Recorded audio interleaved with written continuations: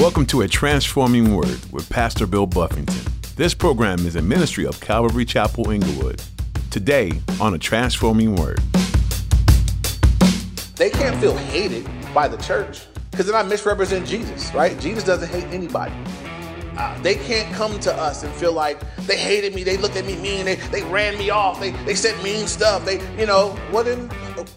I look at the people that Jesus went to in his culture. In his culture, it was if you were sexually involved, if you were a loose person, you were discarded by the culture. But guess who Jesus went to? He went to those. He had a heart for those people. So the church has to develop a heart for those people, but we have to tell them the truth too. When the truth contradicts your choices or lifestyle, it can feel very offensive. No one likes being told they're wrong. But when you're choosing to live in destructive sin, you need to hear the truth. As Pastor Bill will explain in today's message, far too many Christians and even entire churches and denominations are opting to omit or alter the truth of Scripture to avoid offending anyone. That is not the loving thing to do when the truth you're omitting can save souls from spiritual destruction. Now, here's Pastor Bill in the book of 1 Corinthians chapter 6 for today's edition of A Transforming Word. When we think of idolatry, many of us, the images that may come up are people worshiping actual images or idols, a Buddha or some figurine or something like that, which was idolatry. Somebody worshiping something as God that's not God. In our culture, in our day, as in theirs, idolatry is anything that is on the throne of your heart that's not God. If there are people here, some people, your kids could become your idols. Some people, your spouse could become your idols. Your family and your parents, your job and your stuff, your money and your things. Many things can be erected as idols. Some people are shining their idols this morning, their cars. They're out there getting the rims clean and getting everything done. Many things could be an idol. Idol is simply this, because Jesus died to be everything. He's to be on the throne of our hearts. Anything that we erect above him. I love this more than you. I love this so much I will sin against you in order to enjoy it. That's an idol. So we've all done it, but if it's your lifestyle, if you're an idolater, right? Everybody here, I'm sure in some way, shape, or form, you've caught yourself, I got to put that back in its place. You got to put it back down. But if you live there, that's idolatry. You're not going to heaven like that. If something else is on the throne of your heart, you need to take it down and put it in its place. So fornicators, nor idolaters, nor adulterers. We talked about this one last week. What's an adulterer? Adulterer is someone who is having sexual relations with someone that's married. So either you're married and you're having sex outside of your marriage, that's adultery, or you could be single having sex with a married person, that's adultery.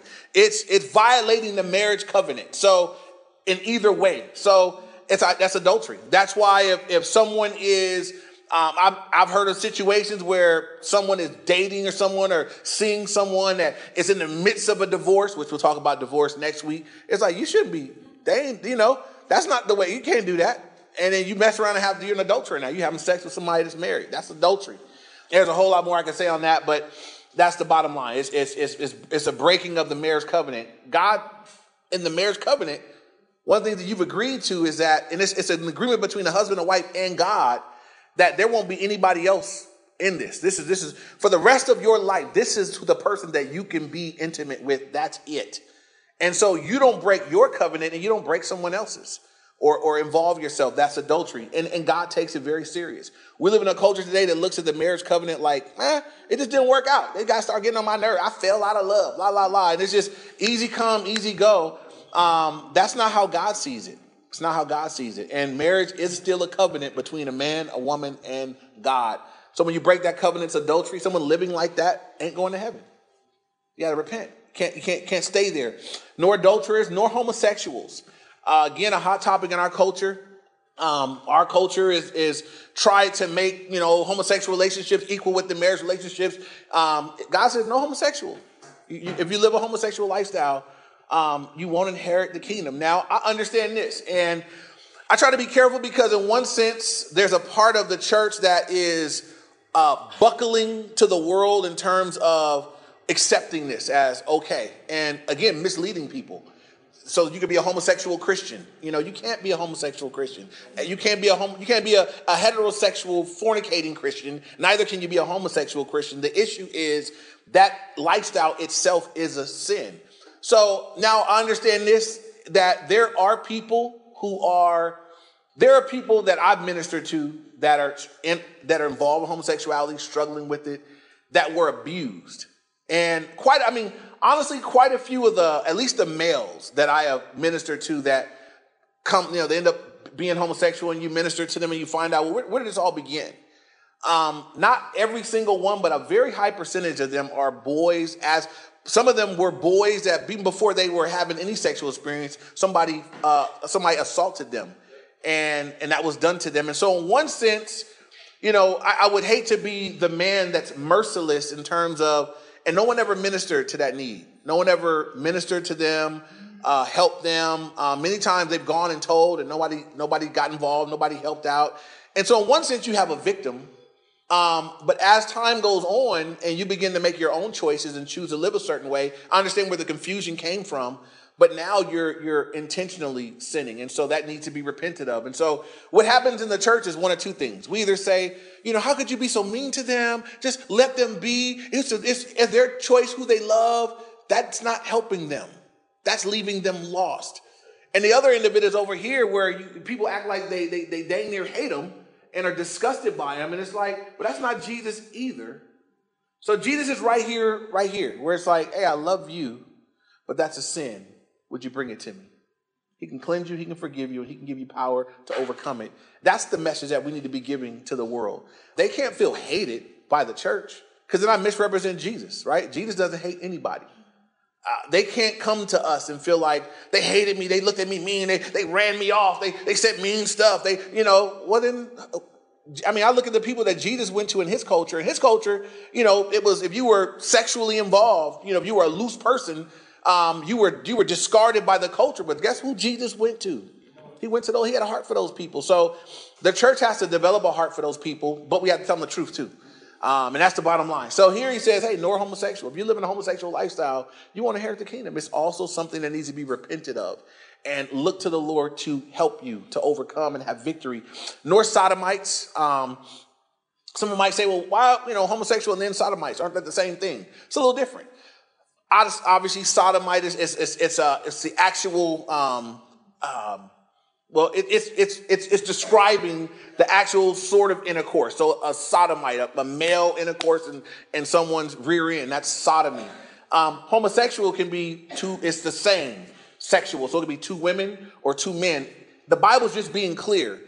Homosexual, that could be two women, it could be two men, two people of the same gender. Homo, the same, coming together in a sexual way, that's a sin. Here it's saying just this act, that behavior, that's a sin. And so someone that's behaving that way or living that as a lifestyle. Now it goes on to some other things. Nor thieves. So if you live a lifestyle as a thief, you make your living ripping people off. God said, you're not inheriting the kingdom. You have to repent of that. Nor covetous. That's people that just are coveting other people's things, coveting things that you don't have, that don't belong to you. You're discontented with what God has given you.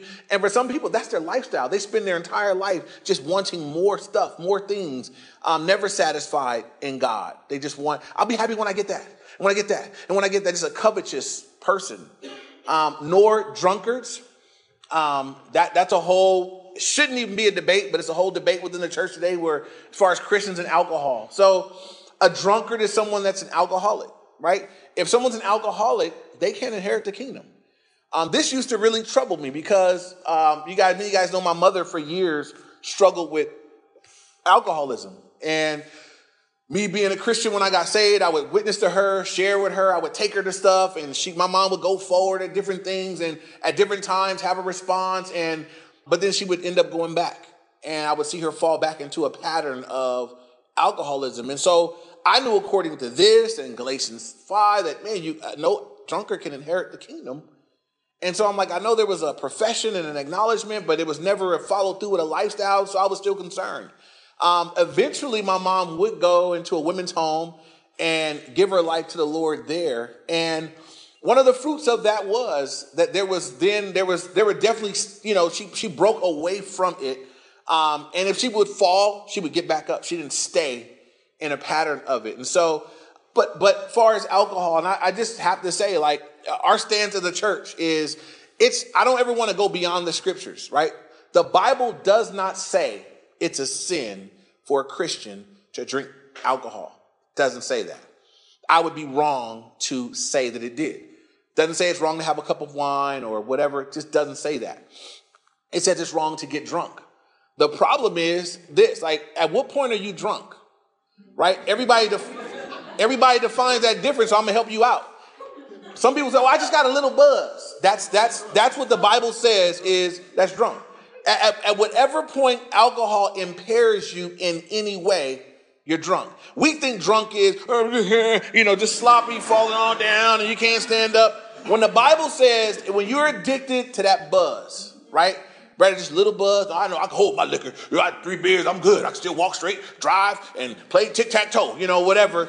Doesn't matter. It's at the point at which it's impaired you. No longer you in a place where the Spirit of God is in control. It's filling you. That's where in Ephesians, Paul says, I'd rather you be filled with the Spirit than be drunk with wine, because they have the same impact. They fill you and empower you to do things that you either should or shouldn't do. Right? So it's at that point. So when people are playing around with it, it's like, well, at what point, right? At what point are you buzzed? By the time you're buzzed, guess what? You're buzzed. It's done. You've already went there. Now we know that alcohol is addictive. So some people are like, does anybody plan to become an addict to alcohol? Nobody plans. Nobody has a drink and says, I plan to become addicted to this one day and ruin my life. Nobody plans that. It just happens. Because it has the potential to bring you into bondage, which we'll see in verse 12. We'll talk about that as he tells us how to handle our liberties. So we say this, for those that serve here, we say, I can't tell you it's a sin to have a drink. It's a liberty that we ask that you lay down, right? I'm a Christian. I'm a pastor. I can have a beer. I bet many of you guys, if you walked into Chili's and saw me having a beer, would not be blessed by it. You walked in with your kids and your family. Hey, Pastor Bill. Hey, what's up? How y'all doing, man? You know what I'm saying? Hey, I think it would stumble. I think some people would see it and be like, well, shoot, if he can have a beer, give me a 6-pack, If he can have one, I can have 6, So, and I used to be an alcoholic, right? For those reasons, the wisdom call for me is, I know it's not a sin, but I don't see any benefit either. So the one way I guarantee that I never get drunk again is don't drink. I tell people, how do you guarantee that you won't become a crack addict? Don't smoke it, right? How you guarantee you won't become addicted to cigarettes? Don't smoke it. How you guarantee you won't become alcoholic? Leave it alone. We don't live in this era either. If you want something bubbly with your drink, you got a lot of options. If I want something that tastes, I got a million options before alcohol. If it's about, the taste. I've acquired taste, So anyway, no drunkard will inherit the kingdom. So I think the wisdom call for the believer is leave it be. Again, I don't say that it's a sin too. I'm not putting judgment on someone that has one or expresses that liberty. But I would say, right, if these people are not going to go to heaven because they're addicted to alcohol, and if they had just left it alone, they wouldn't be here. So I would say the wisdom call is to leave it alone. Amen. Some people want to see how close they can get to the edge and be okay. And I think that's stupid. If I know the edge is here, what I want to do is be over here. If I know the edge that if I fall off this edge, I'm going down is here. Well, I don't want to be right up on it and see, that's stupid. Anybody did that, you would say, that's dumb. Why would you do that? Get on over here so you safe from falling. I don't want you even looking like you might be falling all the time. Come over here in the safety. So as a pastor, to you guys, that's the wisdom call. I encourage you guys, leave it alone. Stay away from it. In all the years of ministry, I've never seen one good thing come out of alcohol. I can't tell you how many people have cheated, have crashed cars. Among us here, had one bad night, one bad decision, had a couple drinks, didn't think they were impaired, banged somebody's car in the parking lot, got a DUI and almost lost a job and blah, blah, blah. And they at court. Believers. Right? I'm watching it over the years. I can't tell you one good thing that's come from it. Not one. So because of that, I'm saying, leave it be. Don't mess with it. Don't go there. Amen? It's because I love y'all. I love you. So moving on. No drunkards, no revilers. You're a fighter. You like fighting people here. You like stirring up stuff. You like getting in people's face. I know some of y'all here. Y'all be out there, y'all parking lot warriors. Revilers. They're people that's just their nature. They go around looking, they always tightly wound. Somebody cut them off in the freeway and they got birds going up and everything else. We don't do that. That's a person that's just expressing and living after the flesh. God says someone who lives like that is not going to inherit the kingdom. An extortioner, that's someone taking advantage of other people for gain. So that can happen in many different ways, but you're abusing your authority or taking advantage of people to benefit from them, to gain from them. And he mentions all these things to say none of these people will inherit the kingdom. So here, Paul is speaking to this Corinthian church. He began the statement with, do you not know? You guys should know that you can't live like this as saints, as citizens of the kingdom of God. You can't go on living like this. Now, to each one of those things that I mentioned, it is possible that a Christian could struggle, right? But whatever you came out of before you got saved, it is quite possible that as a Christian, you may struggle. If you come from a background of substance abuse and you get saved and you walked away from it, it's possible that you'd be tempted at times and you'd struggle with that because those are doors that your flesh opened up. And God will give you the victory, but it's possible that I don't want people condemned because there's a struggle. There are people that maybe used to do whatever you used to do. It's possible if you used to have a bad habit, if you used to be a fighter, that might be your knee jerk. When something goes wrong and somebody starts, your flesh might tell you, just sock him. That'll fix everything. If you just sock him, that's because that's how you were, right? We're all different. I realized when I got saved, I got together with my wife, there were instances where we go somewhere and I didn't want to be somewhere where alcohol was because it was still a temptation to me. I didn't want to drink. I didn't want to fall, but I was like, I don't want to be around it either. And for her, she's like, it stinks to me anyway. Like, it stinks. It's smelling great to me right now. She never was given over to that. So for her, it's just nothing attractive about it. But to me, I'm like, I need to get up out of here. I don't need to be sitting around this very long, and we do need to know where that is for all of us. Because we can battle with things. And the battle, and I tell people this, the battle is a sign of spiritual life. When you weren't born again, you didn't battle with sin, you were given over to it. As a believer, you're going to fight, battle, and hopefully overcome with God's help and by his Holy Spirit, overcome those things that used to hold you captive. But you can't be given over to sin and expect that I'm still saved. Saved from what were you saved from? Like, one of the evidences that we look for in a life of a redeemed person is that there's God doesn't just, it's not just it's a spiritual thing, but God, I save you. I come take over. I move inside you. The Holy Spirit of God lives in you. You can't be the same. You can't be the same. You can't have God move in and nothing changed ever. Actually, maybe he didn't move in. Some of y'all know people that really are clean, right? If you take somebody that's really clean, a guy that maybe was in the military, and everything's folded nice and neat. He can't stand disorder and mess. Bring them into someone's house that's messy. It's going to be clean. It used to be people that would come to our house and they just couldn't stand to see dishes. And they would just go in and they're just doing the dishes. Then they have them over. Can you have them come over regularly? They just would go in there and start cleaning stuff and do it. It's just who they are. The stuff's going to be clean before they leave. That's who they is. If God moves in, you can't be the same. He's going to clean up some stuff.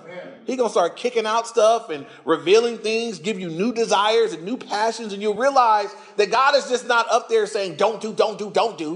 God is saying, let's clean that up and stop that because I got something for you to do that you can't do while you're doing that. And for some people, as they're clinging to the junk over here, they never become what God saved them to be. They're over here holding on to the old life instead of letting it go and saying, God, have me. Have all of me. And getting in touch with what God, what did he save me for? If you're saved, that's one of the things we go through in the discipleship. We look at what salvation is, what you're saved from. And the last thing we go through on the salvation section is what you're saved for. I would say from, to, but I've been saved for, and it's so important that we get there. God didn't just tell me, Bill, stop fornicating, stop getting drunk, stop this. So I stopped everything, and then now I'm just sitting in the middle, because now I got a wife for you, I got a ministry for you, and I got a purpose and a calling, and all these things, and none of these things work with that. And so, for anybody here holding on, consider what you're missing out on as you hold on to the junk. As you hold on to the junk, you cannot have what he intends to give you. He needs you to let it go so he can do what he desires to do in your life. And if we trust that, we believe that God is really good and that God really loves us and he really has our best interests and he really knows everything, it should be really easy to let go of the things that he says no, that we might receive the things that he has for us. Amen? And so moving forward, now look at verse 11. And I love this verse. You should highlight it, underline it, mark it in your Bible. I love this verse. It says this, and such were, as he's gone through this whole list of things that you can't inherit the kingdom, fornicators, adulterers, homosexuals, sodomites, drunkards, extortioners, all these things. He says, and such were some of you. Some of you that I'm talking, that's what you used to be. Such were some of you, but, and I want you to get the order, and we're going to talk about it. You were washed, but you were sanctified, but you were justified in the name of our Lord Jesus by the Spirit of our God. So he says, look, such were some of you. Some of you were fornicators. Some of you were adulterers. Some of you were homosexuals. Some of you were drunkards and extortioners and idolaters. And some of you were all these things. He says, but this is what we should be looking for in the life of believers. Look what it says. First, but you were washed. Believers, what are we washed in?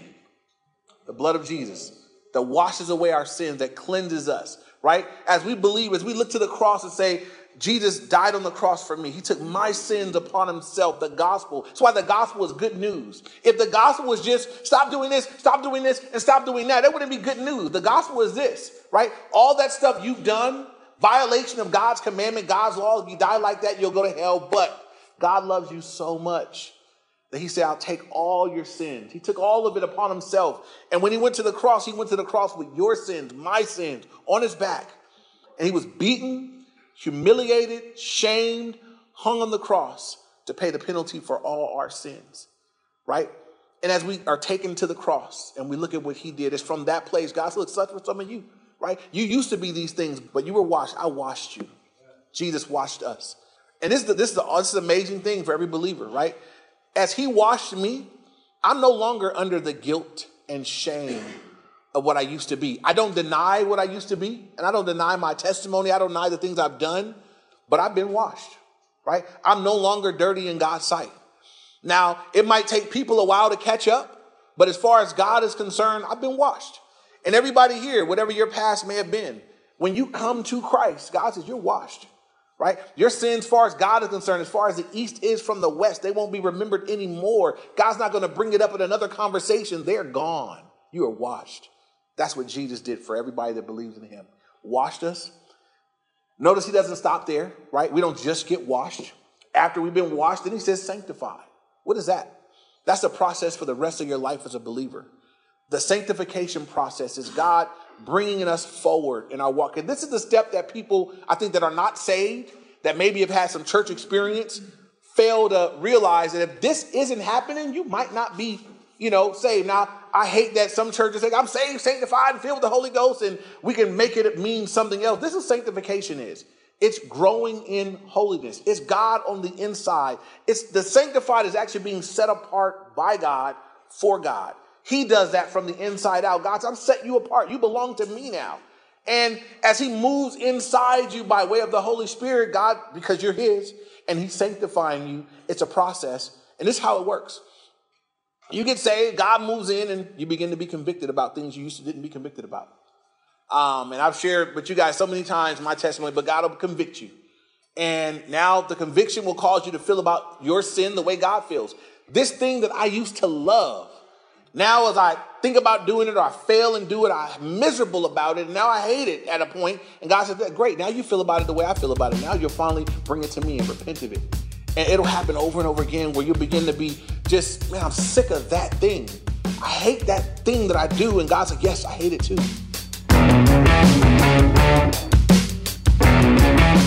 Thanks for joining us here on The Transforming Word. Pastor Bill Buffington has been teaching through the book of 1 Corinthians. This letter was written by Paul to the Corinthians sometime after he lived in Corinth. He had an intimate knowledge of the church there, and so he felt compelled to write a direct letter to address the things that were happening among the believers there. The things he wrote about showed that there were problems in the church then, just like there are issues in churches today.